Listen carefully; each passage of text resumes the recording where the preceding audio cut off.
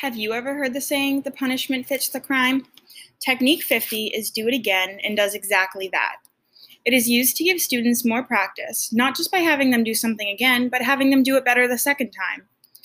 It's important to set your expectation of how something is supposed to be done. Students can then strive to repeat this task until it is done to their best ability. Having students work towards perfecting their work is good practice to build strong culture and discipline within the classroom. Do it again is not only used for assignments, but for behavior management as well. This technique is effective for several reasons, including the fact that it shortens the feedback loop. This means that the quicker that there is a response to an action, the more effective it'll be to changing or fixing that specific behavior.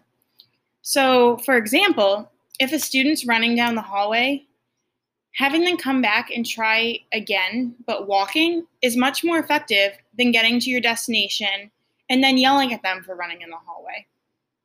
Doing it again sets a standard of excellence, not just compliance. So if a student does an assignment and it's acceptable, but you know it's not their best work, having them do it again shows that you believe in them and that you know they can do better. It shows that you have high expectations for your students and sets the standard that they should always show their best effort. Using do it again as a consequence eliminates the need to notify administrators or call home. Once students have fixed their behavior, it's over and done with, and you can move on. This technique can be used both individually and for a whole group.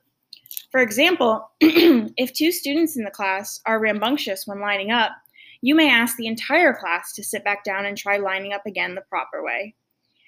Doing this holds the group accountable and encourages students to behave properly because they don't want to be the reason that all of their peers get punished as well. Do it again is a technique that can be used in many different situations and always ends in success. It helps to view as a positive and not a negative.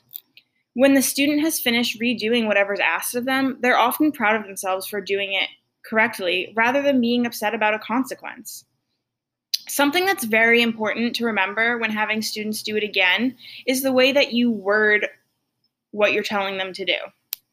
I'll give you an example. What sounds better?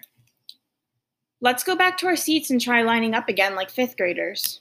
Or, that was terrible. Go back to your seats and try lining up again. If you said the first example, then I agree. The way that the first statement was phrased not only sets a higher expectation, but shows the students that the teacher believes in them and knows that they're capable of lining up properly. Another way you could do this is by saying, let's try lining up again quietly, like I know you can. Do it again is most effective when it's used as an immediate response. If you wait too long before having students redo something, they may be confused as to why they're doing it or wonder what they did wrong the first time. Doing it right away reinforces instant accountability and saves time. Now that you've learned all about Technique 50, I challenge you to do it again with your students.